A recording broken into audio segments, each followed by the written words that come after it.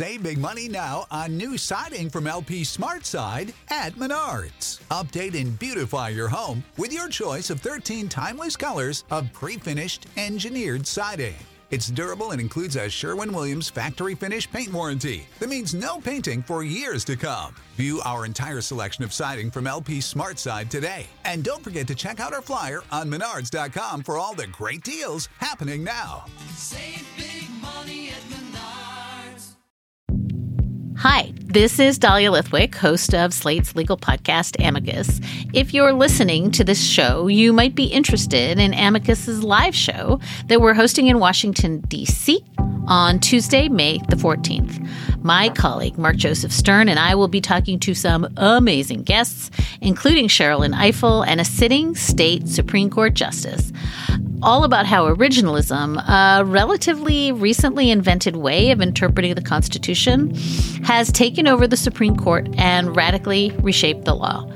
It's been doctrinal rocket fuel for the conservative legal movement and facilitated the rolling back of abortion rights, the expansion of gun rights, and the obliteration of the separation of church and state.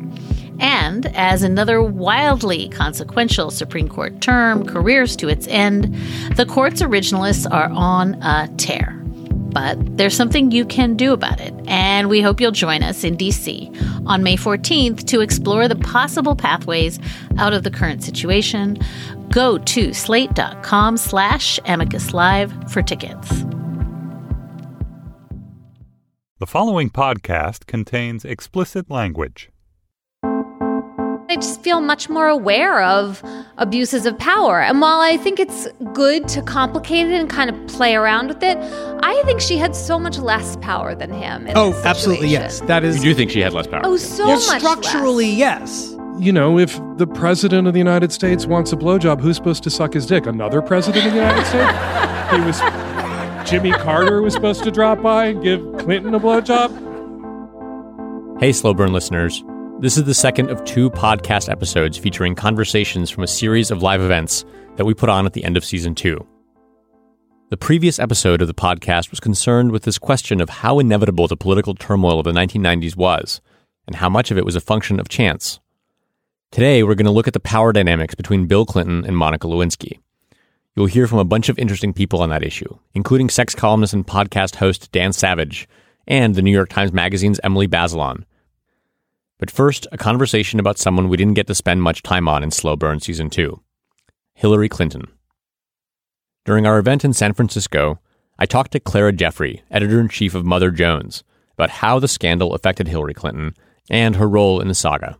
Here is our conversation.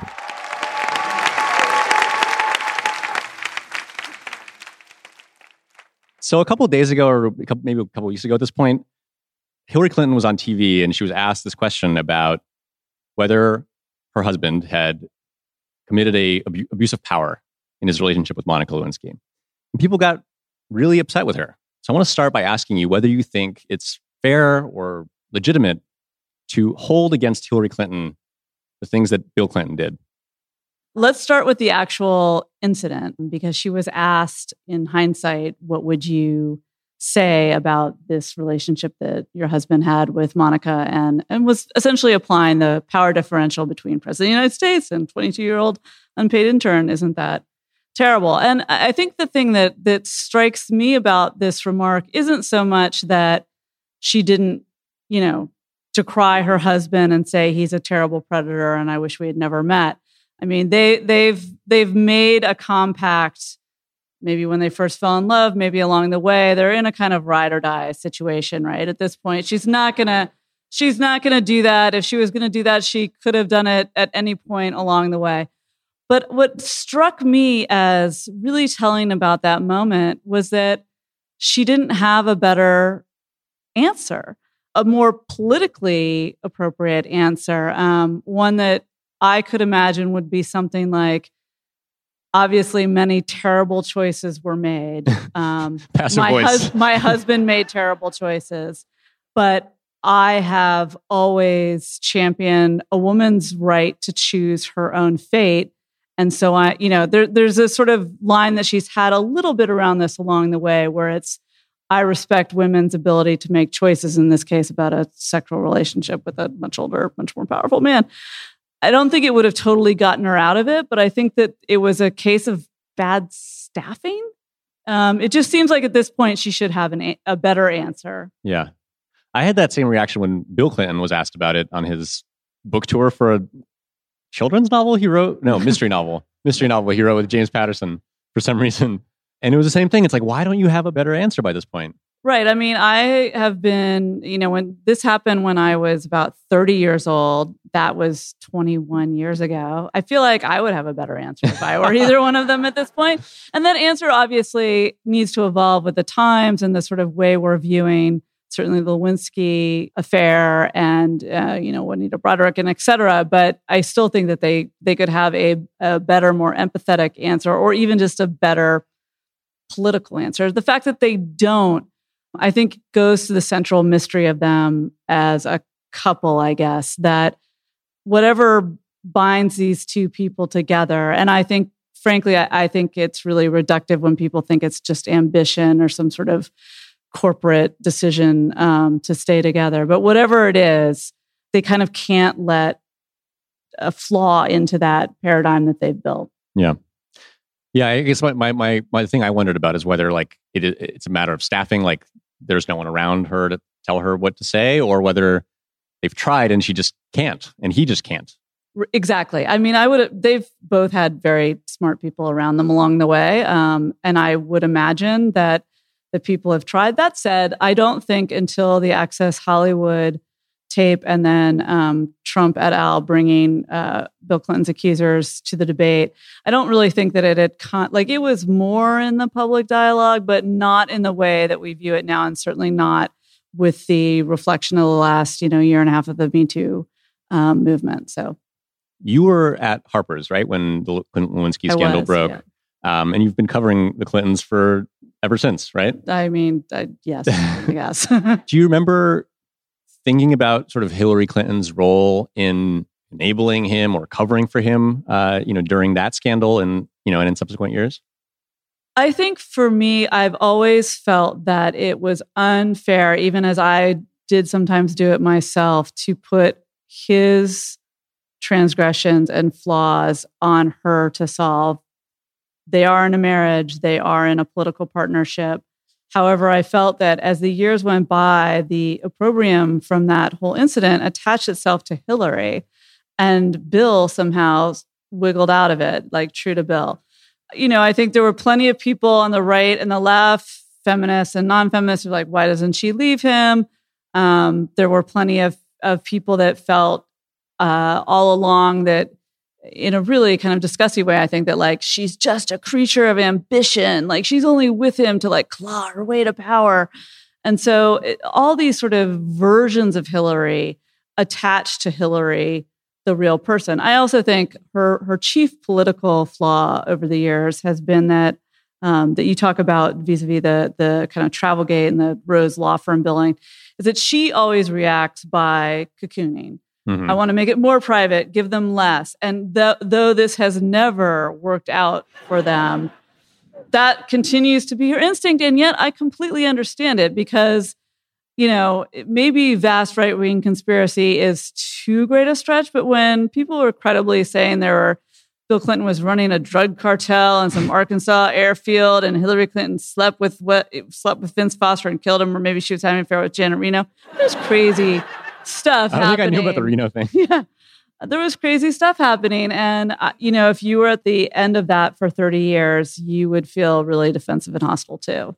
Do you think we can or should make sort of special allowances for her based on the fact that she's married to him, that this is a personal matter for her, that like, if you, as you sort of alluded to earlier, like if she hasn't left him by now, then clearly like her refusal to acknowledge or entertain the notion that he abused his power, that this is not a political gesture, but rather just like a completely sort of helpless personal reaction. And we shouldn't expect anything different from her. I would hesitate to say that anything that Hillary Clinton does is helpless. I think she's a very powerful and capable woman, whatever her political and other flaws may be. But my guess is that historians will look back on her as being this very weird transitional figure of American women in power. No woman was going to get to, run the healthcare reform attempts the first time or be Secretary of State or really even get elected to the Senate for many years unless you were the spouse of someone who died. These opportunities were not available to women. And to ground myself again in time, I'm definitely at least a generation younger than Hillary, but from the beginning, I think for a lot of women my age and of different ages, you saw this constant attack on her for being too ambitious. Linda Tripp said that you sort of alluded to, the reason she initially didn't like the Clintons, she thought Bill was this loose libertine and Hillary Clinton was his too ambitious wife, I think is how you put it. And, these are just expressions that never get attached to powerful men. And so I think that it is part of her calculus that she knows that she's a transitional historic figure or wants to be or both. And I think is sort of steering her ship as best she can with all the flaws that she has in a seriously flawed husband. Yeah. How much do you think her husband's flaws and her husband's history, how much of a role do you think that played in undermining her in the 2016 election? Is it all his fault that she lost? I don't think it's all his fault. I think she has faults as a candidate. I'm not going to rehash the 2016 election. God forbid, we don't have 8 hours. But, I do think there are two key things. Once the specter of the Access Hollywood tape came up and Steve Bannon, which was deviously brilliant, persuaded them to bring Bill Clinton's accusers to the debate, that really neutered her in her ability to go after him the way that he deserved to be gone after. And, there were certain other things. There were certain policies that were really Bill Clinton's policies that people would lash out at her at. And in a way, again, it's back to that. How do you can't really undermine your husband and his legacy, even as you might politically then and now have a different position or want to separate yourself or see things differently in hindsight or just be a political creature. One of the things that has stayed with me since doing all the reporting for the show was a comment that Dick Morris made. He was a consultant for Bill Clinton after the 94 midterms and before that too. He said, look at all the scandals that happened in the first term. Travelgate, the billing records situation, Whitewater. It's all Hillary. That's what he said. He said it was all Hillary. And it was eye-opening for me, not necessarily because that's true, but because it gave me a window onto sort of the Hillary hatred that exists out there.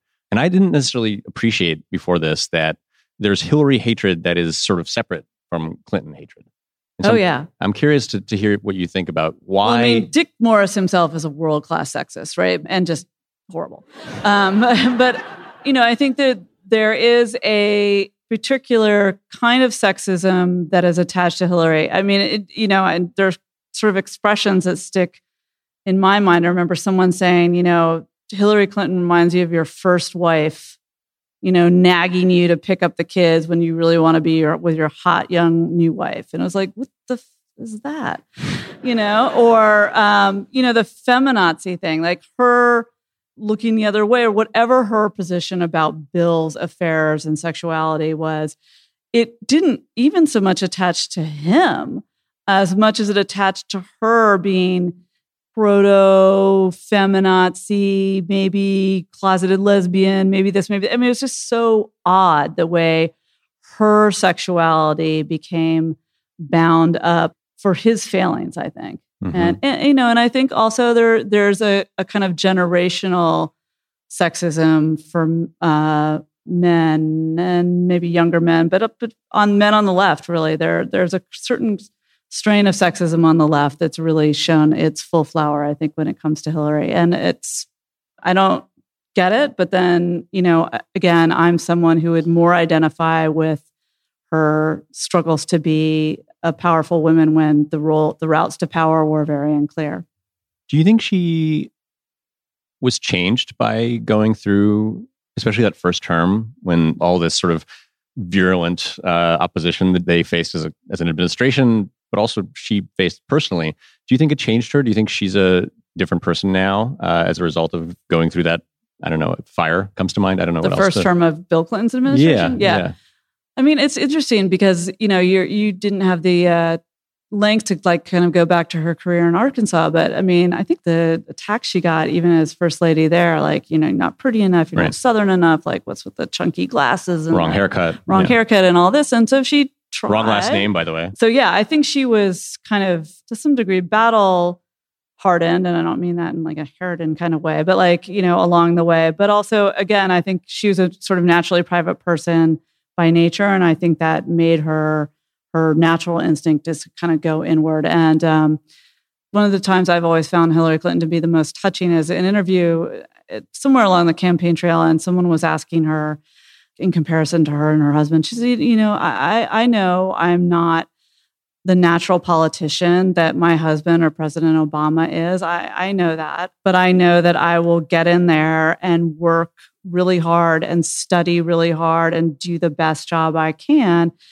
And to me, that in part kind of spoke to, a little bit more of the introvert becoming a policy wonk type figure. And also, again, the kind of roles that women of that generation, at least, were put into. You couldn't be a super flamboyant figure in the way that Bill Clinton was and hoped to gain that kind of office. Hillary was the one who was on the cover of Life at 18 for her commencement speech. Bill Clinton, kind of slept his way through Yale. I mean, he's brilliant, don't get me wrong, but he was not necessarily always the highest achiever despite being a Rhodes Scholar and all that.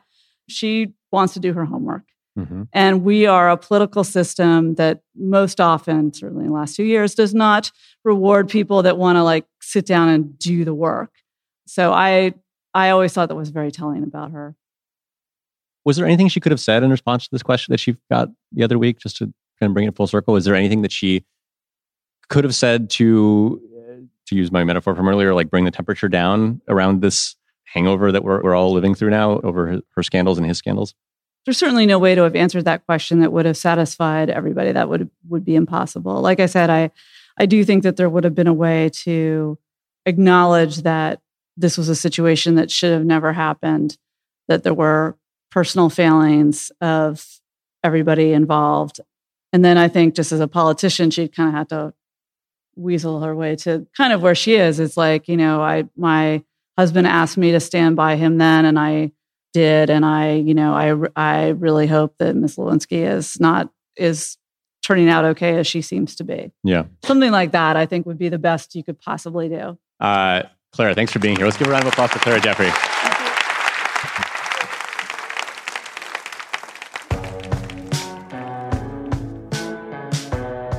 All right, that was an interview with Clara Jeffrey from the Slow Burn live show in San Francisco.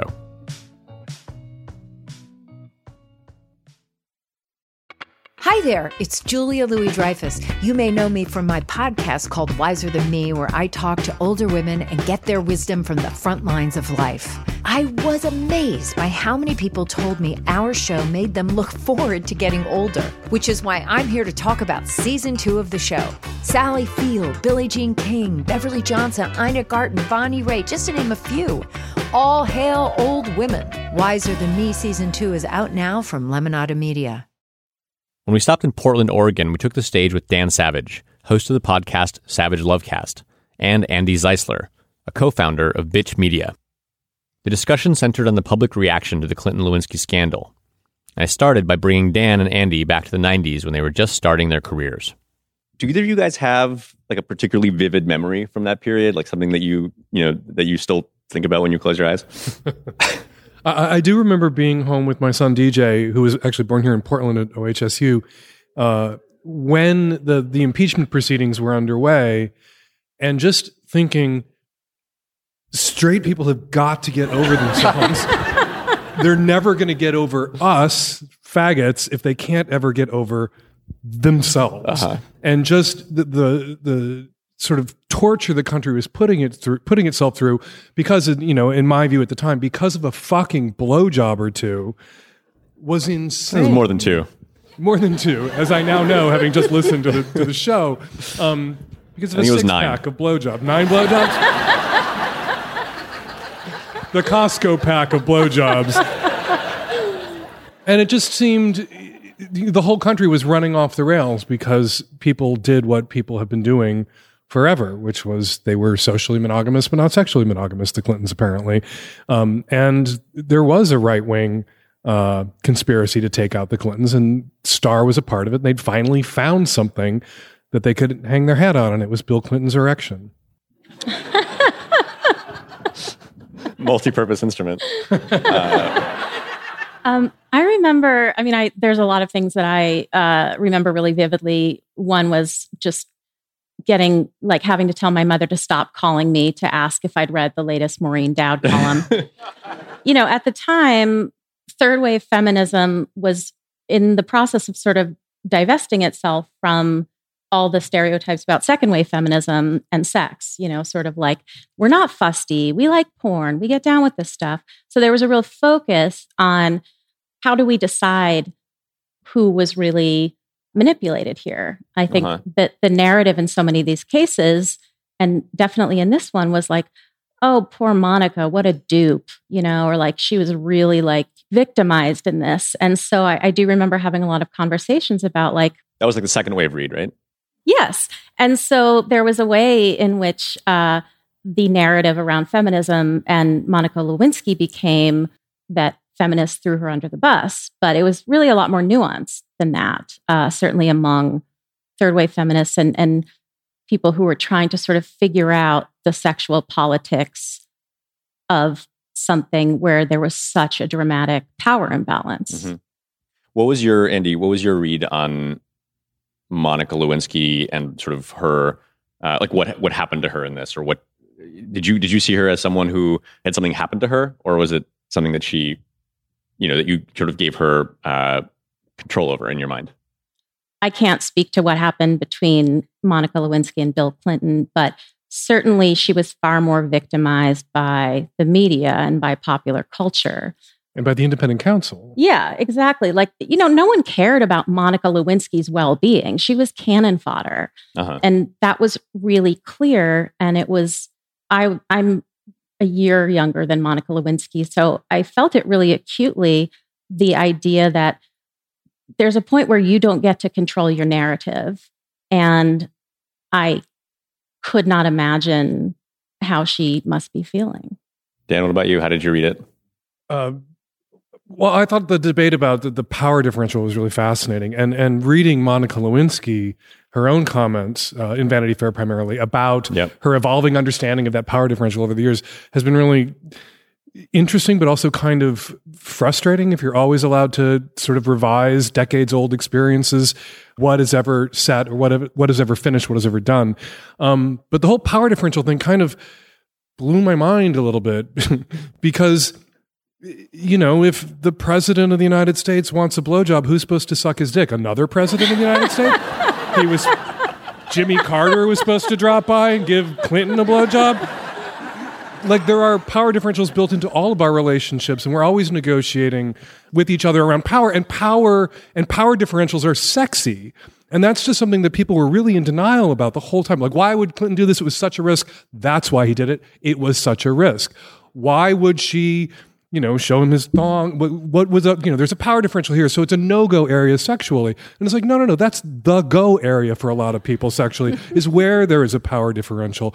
People are so aroused by power differentials that in the absence of them, they will manufacture them, which is what BDSM and DS relationships, negotiated sort of power exchange, power differentials are all about.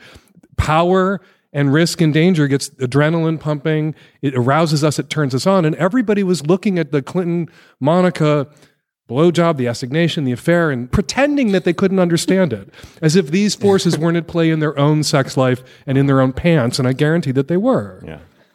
Andy, you mentioned the sort of the media's treatment of Monica Lewinsky. We actually have a pretty fascinating clip. It's a interview that Andrew Morton, who is Monica Lewinsky's biographer, her official biographer, whom she spoke to at length for a book that he wrote about her that came out, I think, in early 99. And it's an interview with him, between him and Katie Couric on the Today Show. I think we'll just play a tiny little bit of it here. But she's an ordinary girl. She could be anybody's daughter, anybody's sister, and it could one day happen to you. Is she an ordinary predatory girl who set her sights on the president? People are sort of gasping, right? And I'm curious what you guys think has changed. But can you just Yes, quickly please. about that word predator? Yeah, please. When it comes to sex, we are all predators and prey. We can't pretend that we are just one or the other. That is an amorphous sort of fluid dynamic that sloshes around in all of our lives. There are times, and when I'm using predator and prey with a consensual relationship sense, not predator-prey in the sense of a sexual predator as we understand it. But in that sense, she was talking about a consensual relationship between two adults and describing their behaviors as predatory, as if that's damnable or problematic, as if it isn't perfectly normal. We're not a sophisticated media culture even now, but back then it was like she could either be a victim or a predator. There was no in between. There was no acknowledgement of... And you had to take sides. Yeah. There was no acknowledgement of the nuance, the ways that power shifts, and the gray ethical area, the fact that, something doesn't have to be, illegal to be ethically wrong. And the way power shifts. She left the White House wearing that blue dress with the cum stain. She had a lot of power at that moment by possessing that dress, as Linda Tripp recognized, which was so fascinating about your interview with her, that the dress was hugely powerful and she had to hold on to it and preserve it to protect herself because it gave her this power over him. Right. Is it okay that I listened to your whole Linda Tripp episode and still hate Linda Tripp? It's absolutely okay. You worked really hard to humanize her. And I wasn't trying to make a statement in her defense necessarily with that interview. I think people should take away from it what they will. But because when you got to that point where you're like, oh my God, I secretly recorded the woman who secretly recorded her friend. What am I going to do? I was like, roll the tape. Fuck her. But then she came around. I will confess here that the secret tape that is sitting in my drawer, there's not that much on it. That's not in the actual interview that I did. So don't feel like you're missing out. It's all pretty much there. But I'm curious whether you guys think that, to go back to that phrase, predatory girl, are we more enlightened now or what? I mean, you asked the question. I think you know the answer. I feel like maybe. In some ways, perhaps. But in many ways, there is still that lack of nuance when we're talking about sex and power and gender, particularly in the context of a workplace. We are still really prone to flattening the way that power works, the way that you can be, sexually harassed, and it's not necessarily quid pro quo. It's not necessarily like, give me a blowjob or, you're fired. But there are ways that people manipulate power that are really hard to judge unless you've kind of been there. How do you balance that with the way people are drawn to power and aroused by power? Because to say to the powerful person, you may never act because you, in just acting, maybe even unintentionally and without malice, abusing your power because the other person is succumbing to your power or in the thrall of your power, but the other person is drawn to your power and aroused by your power. Where do we go with that? Because there's always going to be power differentials in human relationships. This is why I only work with women. As a straight person, I can't. Inverse of the Mike Pence rule.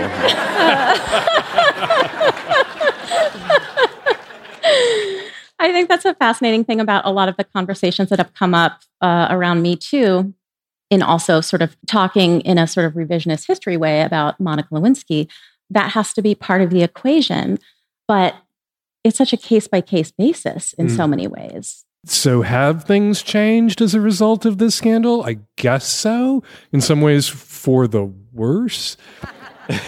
But we still have fundamentalist religious conservatives running around. We still have this purity culture and evangelical communities, which is all targeted at women as the sole actors and agents of desire and the traps that men fall into, and stigmatizes women's agency and their right to be sexual beings and to have wants and to be horny. So, yeah, in some ways there's been progress. In other ways there's been regress.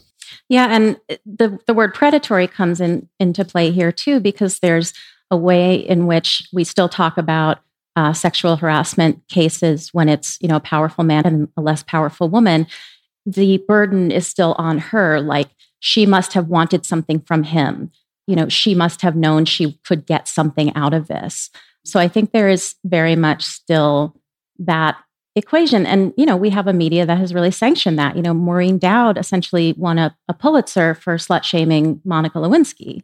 And so that's very much a thread that still runs through how we talk about this stuff. Do you think feminism as it exists today, I mean, I realize it's not a monolith, maybe this is not an answerable question, but what role do you think the scandal has had over the past 20 years as sort of a catalyst for however feminist thought has evolved in that time? Like, do you think it has been sort of gestating in some meaningful way? Like, is the feminism we have today in any way rooted in a sort of cultural reaction to these events from 1998?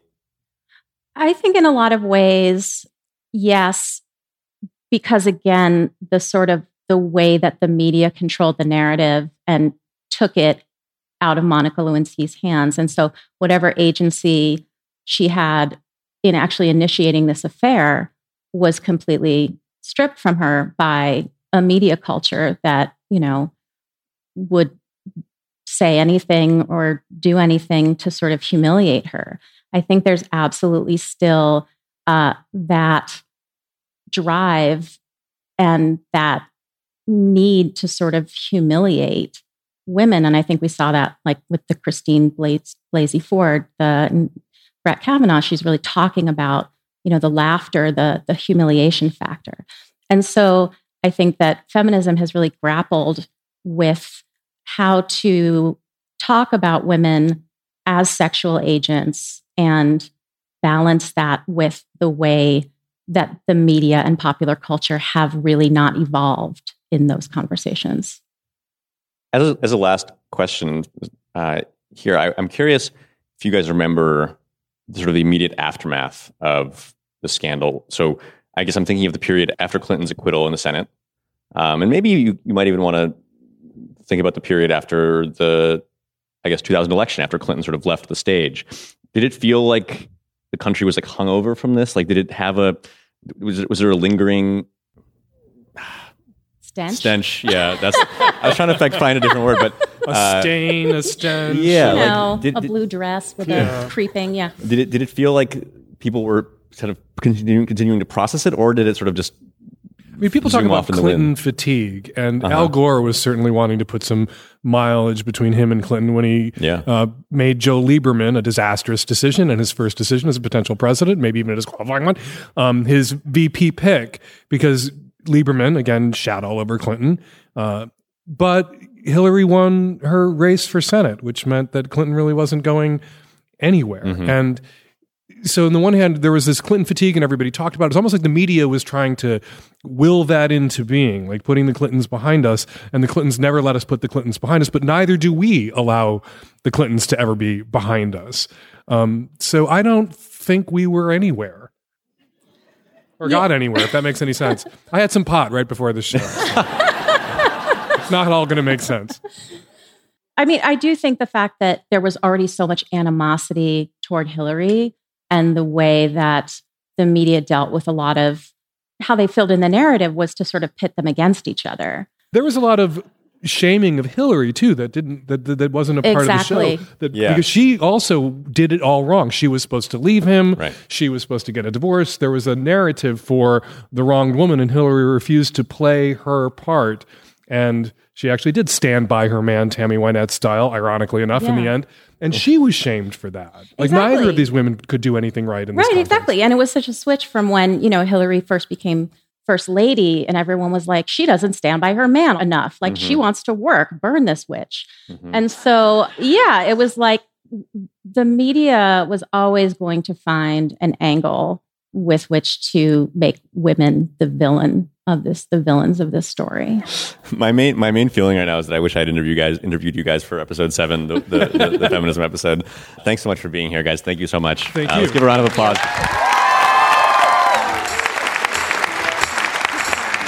That was Dan Savage and Andy Zeisler.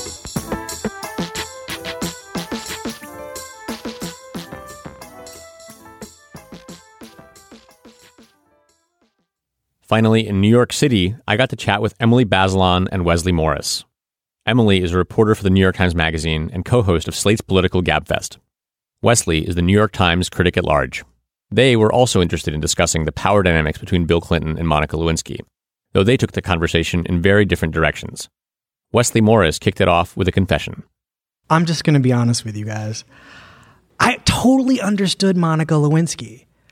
I have to believe that if I were her in that exact same job, I would have done everything she did. I would not have known about abuse of power. I would not have known about what he was responsible for not giving into as an adult who I technically worked for.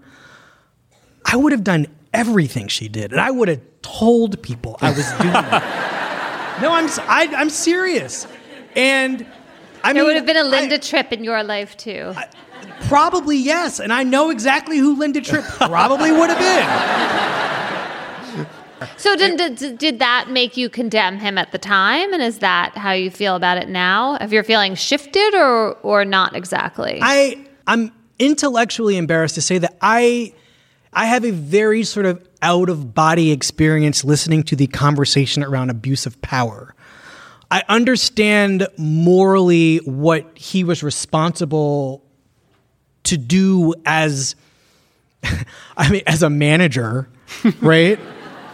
But I don't like the idea that people who knew her, Monica Lewinsky, talked about her as though she were like a little girl and therefore didn't have a say in things.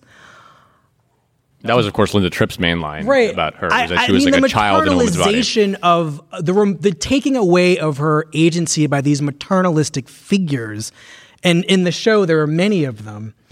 I mean, I know that it is an abuse of power, and I can see that. I just don't viscerally feel that when we talk about this. I do think that Bill Clinton is, like, his actual behavior and psychology are a problem, a deep problem. But in the absolute circumstances of that moment, or the specific circumstances of that moment, I was Monica Lewinsky. Right, and then it seems like in inhabiting Monica Lewinsky, you're saying that there was more gray area here, and that it was more ambiguous. And so maybe the problem for you with a term like abuse of power is that it makes it seem like he had all the power and she had none. And you would imagine that that is an exaggeration. She had power over him. I definitely think at the time, it was amazing that she seemed to have affected him. These are all things that I, as a younger person, and people that I was talking to at the time were really kind of into. You identified with her. Yeah. Are there things, Emily, that you feel like you are thinking about now, or that you know now that you weren't thinking about then, that you feel you should have been, or that you didn't?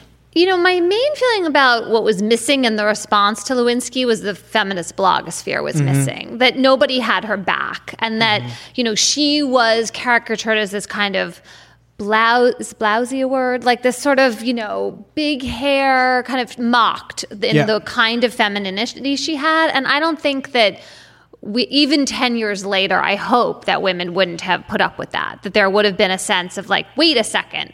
And there was some, you know, you did a great job in your episode of showing that there was a heterogeneous response among feminists. But, you know, because some really prominent feminists were clearly on Clinton's side and seemed to want to apologize for him, I think the main impression people had was that, you know, Lewinsky was a figure to be dismissed, like not taken seriously, as she was expendable. I remember feeling that way about the feminist response and being upset about it because it felt like Mean Girls to me, as well as hypocrisy.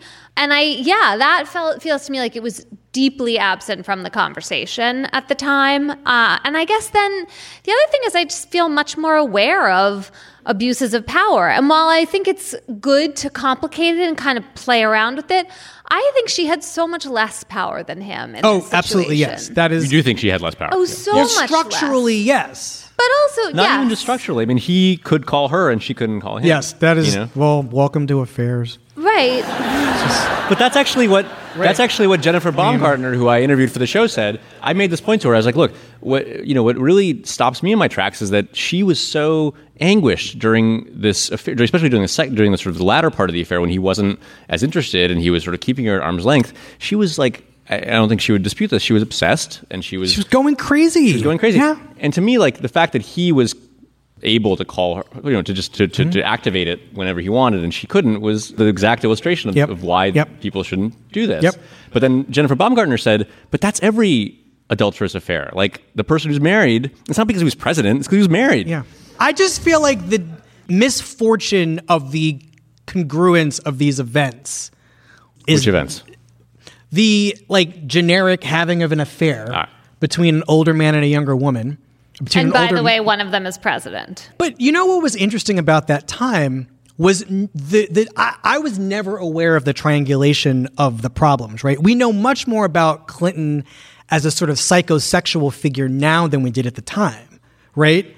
And so... For better or worse? Well, no, for better. Yeah. Only for better. Like, I feel like if you mean better that we know it all? Better that we know. It's funny because I also think we didn't have the sort of cultural conceptual language in 1997 and 98 and 99 to really reckon with what was rumored to be going on with him. Juanita Broaddrick was an ambient thing that she was lying. Like all these women were lying. You know, that was how we talked about them at the time. Juanita Broaddrick was a huge problem if you wanted to vote for Clinton again, because if you believed her and took her seriously, you could no longer do that as a feminist. And I think that was why it was much easier to figure out ways to doubt her, just like to pretend she wasn't part of the story, because it was so uncomfortable to have to take her seriously. How much of that inclination to find reasons to doubt someone like Juanita Broaddrick or to doubt Paula Jones or whoever, how much of that comes down to the fact that Clinton was the first Democratic president since 1981? So many years had gone by without one of our people in the White House. Like, were people just scared to lose that? Like, how much of that was at work in the sort of inclination to give him the benefit of the doubt?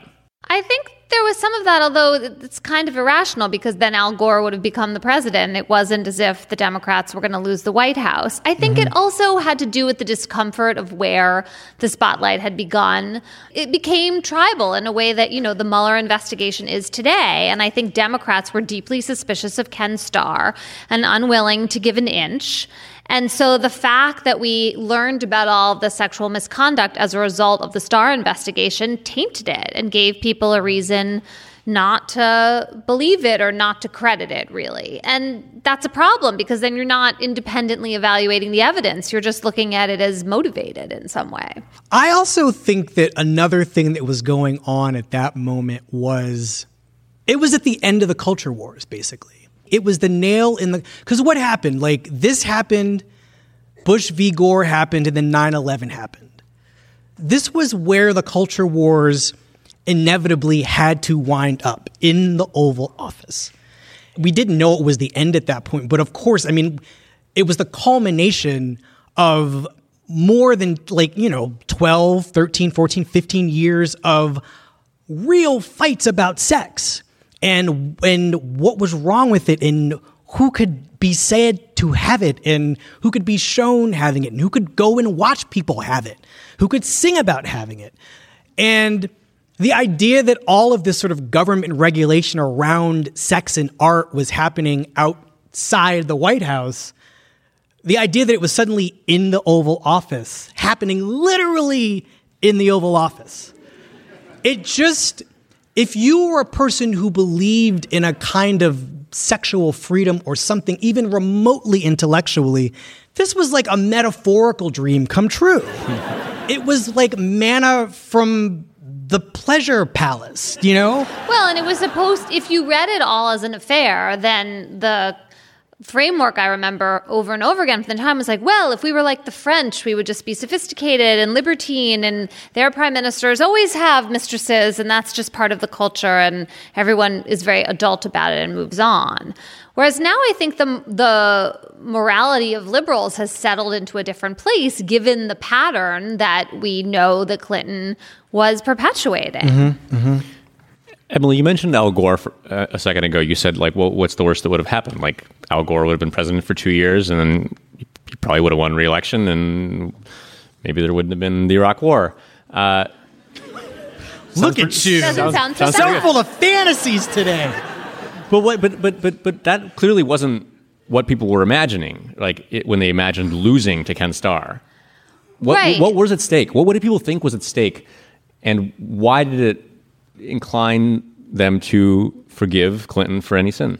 I mean, I think people felt like Ken Starr was part of a right-wing, if not conspiracy, a right-wing effort to oust the Clintons, and that, Clinton had been duly elected. I mean, all the things that people who are Trump supporters feel now about why impeachment is not something to be rushed into or even necessarily contemplated, given the American democratic structure. And we don't lightly toss our presidents in the middle of a term. And so it seemed out of proportion, I think, to the offense.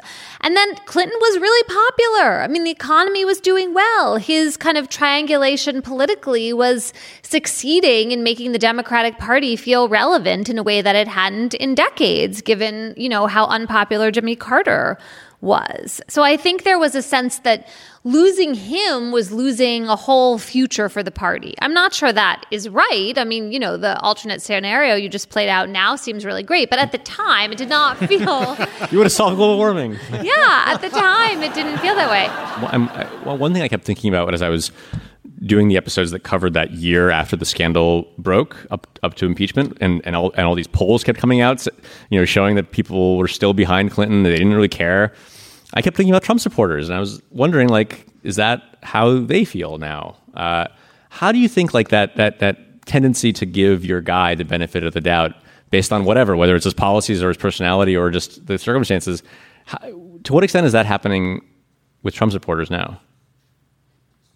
I mean, I don't want to speak for them, but I do think it is really important for liberals to keep in mind right now when some of us are mystified about how Trump supporters are sticking with him, that when you want someone to succeed, you're going to try really hard to give that person the leeway to continue to remain in office and doing what they're doing. And if you like the results of the policies, you're going to be much more willing to look away from the personal flaws and to figure, he's an instrument of the people the party that supports him, of this structure that's behind him. And, as long as the economy is doing really well and he's taxes are low and the judges are getting through, imagine if those were all things you supported, you would be reluctant to give them up. And the fact that Trump seems to have taken over the Republican Party and rebranded it and created people who are loyal to him would make you all the less willing to just be like, oh, it'll be fine if Mike Pence is president. It'll be the same thing, just like with, fewer upsetting statements and tweets along the way. As far as you know. I mean, I don't know. It's a great question. The thing that I go back to in moments like this is the OJ verdict, which is the only time I've been complicit in actual cultural, historical insanity. Because right? You, at the time, didn't think OJ did it? Or you, sorry. Ma'am. I just need it Emily, unpacked a little. Dear friend. We all knew he did it. Okay. I always go for the good faith explanation first, mistakenly. It didn't matter. It's the story that America now understands to be true about black people and OJ, right? The route to a kind of palliative justice happened to run through this awful murder trial. And because of incompetence from the other side, from the prosecution, from the cop, and the LAPD, and because Johnny Cochran was a legal genius, yep, we were allowed to tell ourselves a story about a kind of innocence, right? And I watched that verdict in a room full of people who just wanted to know what the verdict was going to be. And when the verdict was announced, the room kind of split in half. It was like something opened up in the floor and the white people went over here. Yep. And the black people went over here. Yeah. And it was one of the grimmest moments of my life because I literally, well, not literally because it's a figurative chasm, but like how to step over the chasm and get out of the room was just, nobody knew how to do it. So sympathy for whatever this moment is in terms of supporting Donald Trump, I don't have, like, I used to also be a Kanye fan.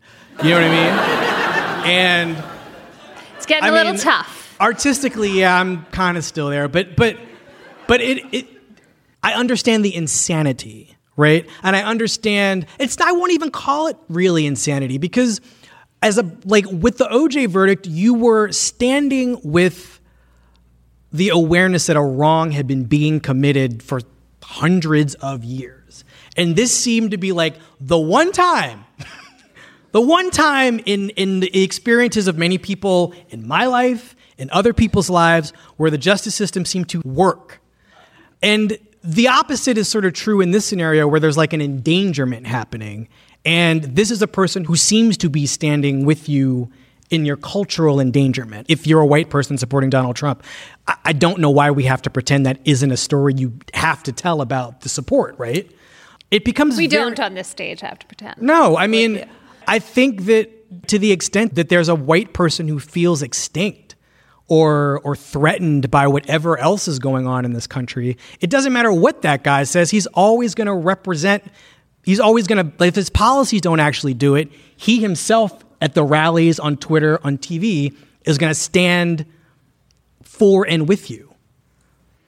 Right. And that's when people achieve demagogue status, right? When you're willing to make any excuse for them because they're your person. But the interesting thing about Trump versus Clinton is, do you guys feel that Clinton exploited or wielded or used the belief that we had in him the way Trump, it makes him stronger and more impervious to every sort of moral or legal thing you can throw at him? No. I don't know. That's not something I have. I can't point to anything that would indicate yes. But I will say, and I promise this isn't just me trying to neatly wrap up the segment, but OJ is the one other example I can think of where someone was framed and was guilty at the same time.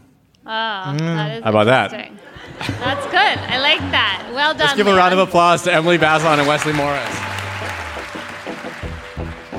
All right, that's our show. Thanks for listening.